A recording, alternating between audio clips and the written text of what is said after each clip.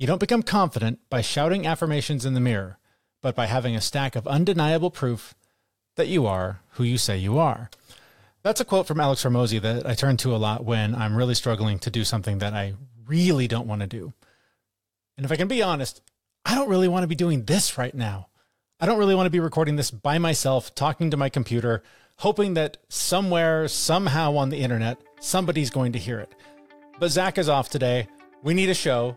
Let's do this. Let's see what we can come up with together. But first, this is the FitMess, where together we learn to develop habits that help us live beyond our mental health struggles to create happier, healthier lives.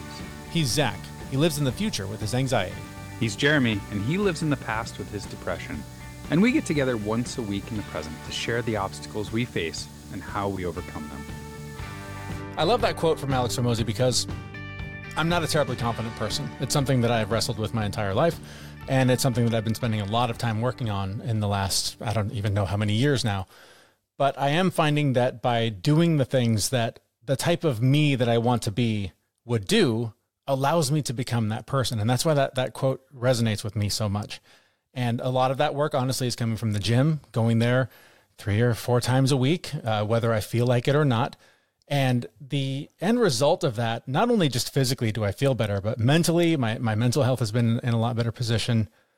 And I just feel a growing sense of confidence. And so I know that quote to be true for me. And that's why I want to kind of focus on it a little bit. I also want to focus on it because I have been spending some time online, chatting with people in different groups and on different communities, particularly Instagram threads has been a lot of fun lately. And someone I follow there, and we chat with each other quite a bit, said something pretty interesting to me about journaling. And yes, we're going to talk about journaling for a minute, so just buckle up. I know journaling is super valuable. I know that tons of people benefit from it. I know that I could benefit from it. I know that when I do it regularly, it does help me a little bit, but I don't think I even do it right? Like, I know there's systems like bullet journals and different things where you can, you write and you follow up with yourself and hold yourself accountable for the things you wrote down and all that. I've never really just grasped something that made sense for me. But this account that I follow on Threads, they go by Enigmatic Coaching, at Enigmatic Coaching, posted something in response to something that I posted. I don't even remember what it was. But what they said was really interesting and kind of a different take on journaling that I had never heard before. And I wanted to share it with you to see if it's something that might be helpful for you. So I asked a robot to read what they wrote. How it works is, and it's quite simple, that whenever you do something disciplined, you make a note of it. As I said, it's not a journal entry. There need be no context. Just an entry that said what you did or didn't do at that moment. It works because it keeps a compilation of disciplined actions that spur you to do more. It also celebrates the little wins as well as the big ones, not buying X or Y or going to the gym. Our team was inspired by Henry Morgenthau Jr. After reading Morgenthau by Andrew Meier. Not only does he keep a ledger of his accomplishments and his moments lacking discipline, but he also has a list of maxims he lives by, just like Benjamin Franklin and classic philosophers. Your ability to keep yourself accountable is paramount to your success and growth. As always, if you would like personal coaching to keep you accountable, be sure to reach out. And you can reach out to them on Instagram Threads. That's how we connected. They go by at Enigmatic Coaching, and follow them for some more coaching advice and things like that. But I just thought that was a really helpful idea in terms of what I mentioned before at the beginning of the show with that quote, that body of evidence that you need to build that proves that you are who you say you are. You can do the things all day long. You can go to the gym every day. You can eat the things the right way. You can meditate. You can do all the stuff that we spend so many hours on the show talking about. But sometimes you need to have reflected back to you how extraordinary it is that you do those things. We've had people reach out to us and say what they love about us is that we seem to be ordinary guys doing extraordinary things. Maybe, I don't know that they're that extraordinary. Maybe the fact that we do them somewhat consistently is the extraordinary thing. Or maybe we've been doing them for so long that what to someone else seems to be extraordinary is now normal for us. And so I think a practice like the one you just heard of just writing a quick journal, you don't have to expand, just a sentence, a quick thing. That's the hard thing you did that day intentionally, right? Going to work is hard. You have to do it because you want to get a paycheck. Being a parent is hard. You have to do it because your kids depend on you. But if you can pick a thing that is hard that you're going to do for the sake of doing it, to prove that you can do hard things, to prove that you are the kind of person who is who you say you are, if you can keep a record of all the times that you did that hard thing and review it after a week, a month, 10 years, whatever it is, to be able to look back and see, man, look at this incredible list of things that I've accomplished because I said I would. That's the evidence that proves you are who you say you are. That's what a lot of people pay a therapist to do, to hold up a mirror and say, dude, you're doing great. Look at all this incredible stuff you're doing. When you go to a friend and complain about how hard things are and they tell you, no, man, you're doing fine. Everything's good. It's all the same. You sort of need that feedback sometimes to feel better about yourself, the things you've accomplished, and the life you're trying to build just by doing hard things. And like I said, doing this right now is hard. It's hard for me to talk to myself. I love doing this show with Zach because he and I can bounce ideas off of each other and share things and talk about the things that are working, talk about the struggle, which I think is the more important part.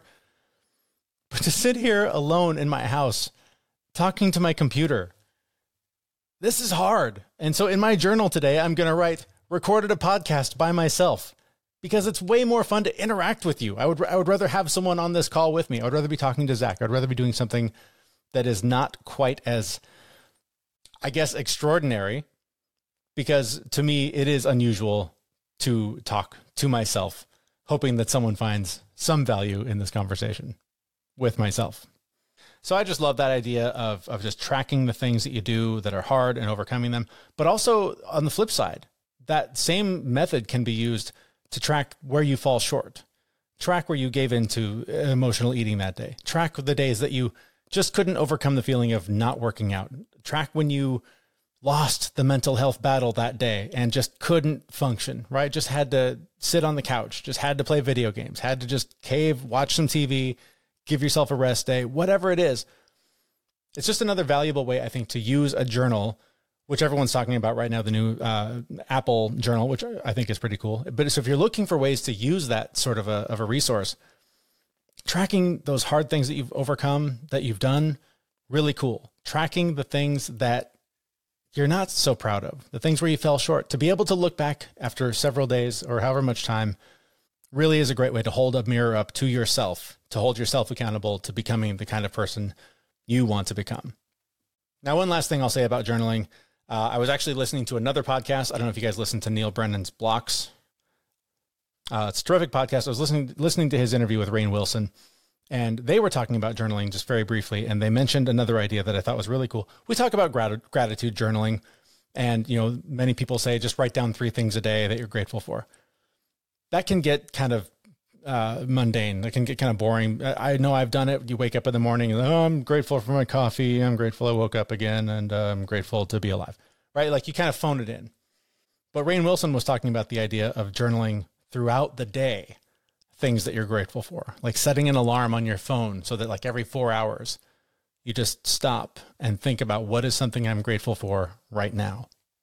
And again, that thing doesn't have to be 200 words. It doesn't have to be a blog entry. It doesn't have to be, a full podcast, right? It can be grateful I had a healthy lunch, grateful the sun came up, grateful to have another day. Whatever the thing is, if throughout the day you take a pause and identify those, it just helps build those pathways in your brain to start focusing on the good, to start focusing on the things you're grateful for. Because we're so wired, and it's so easy to get overwhelmed and to feel the stress of deadlines and parenting and mortgages and rent and car payments and all of the things. Life wants to kick your ass, and it's really easy to give up and to cave on that stuff.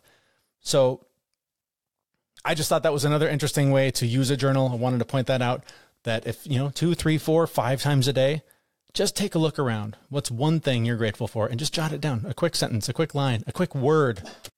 Doing that again over time will help build the muscle in your brain to help you focus on the things you're grateful for and all the probably many more positive things you have going on in your life than you're even aware of.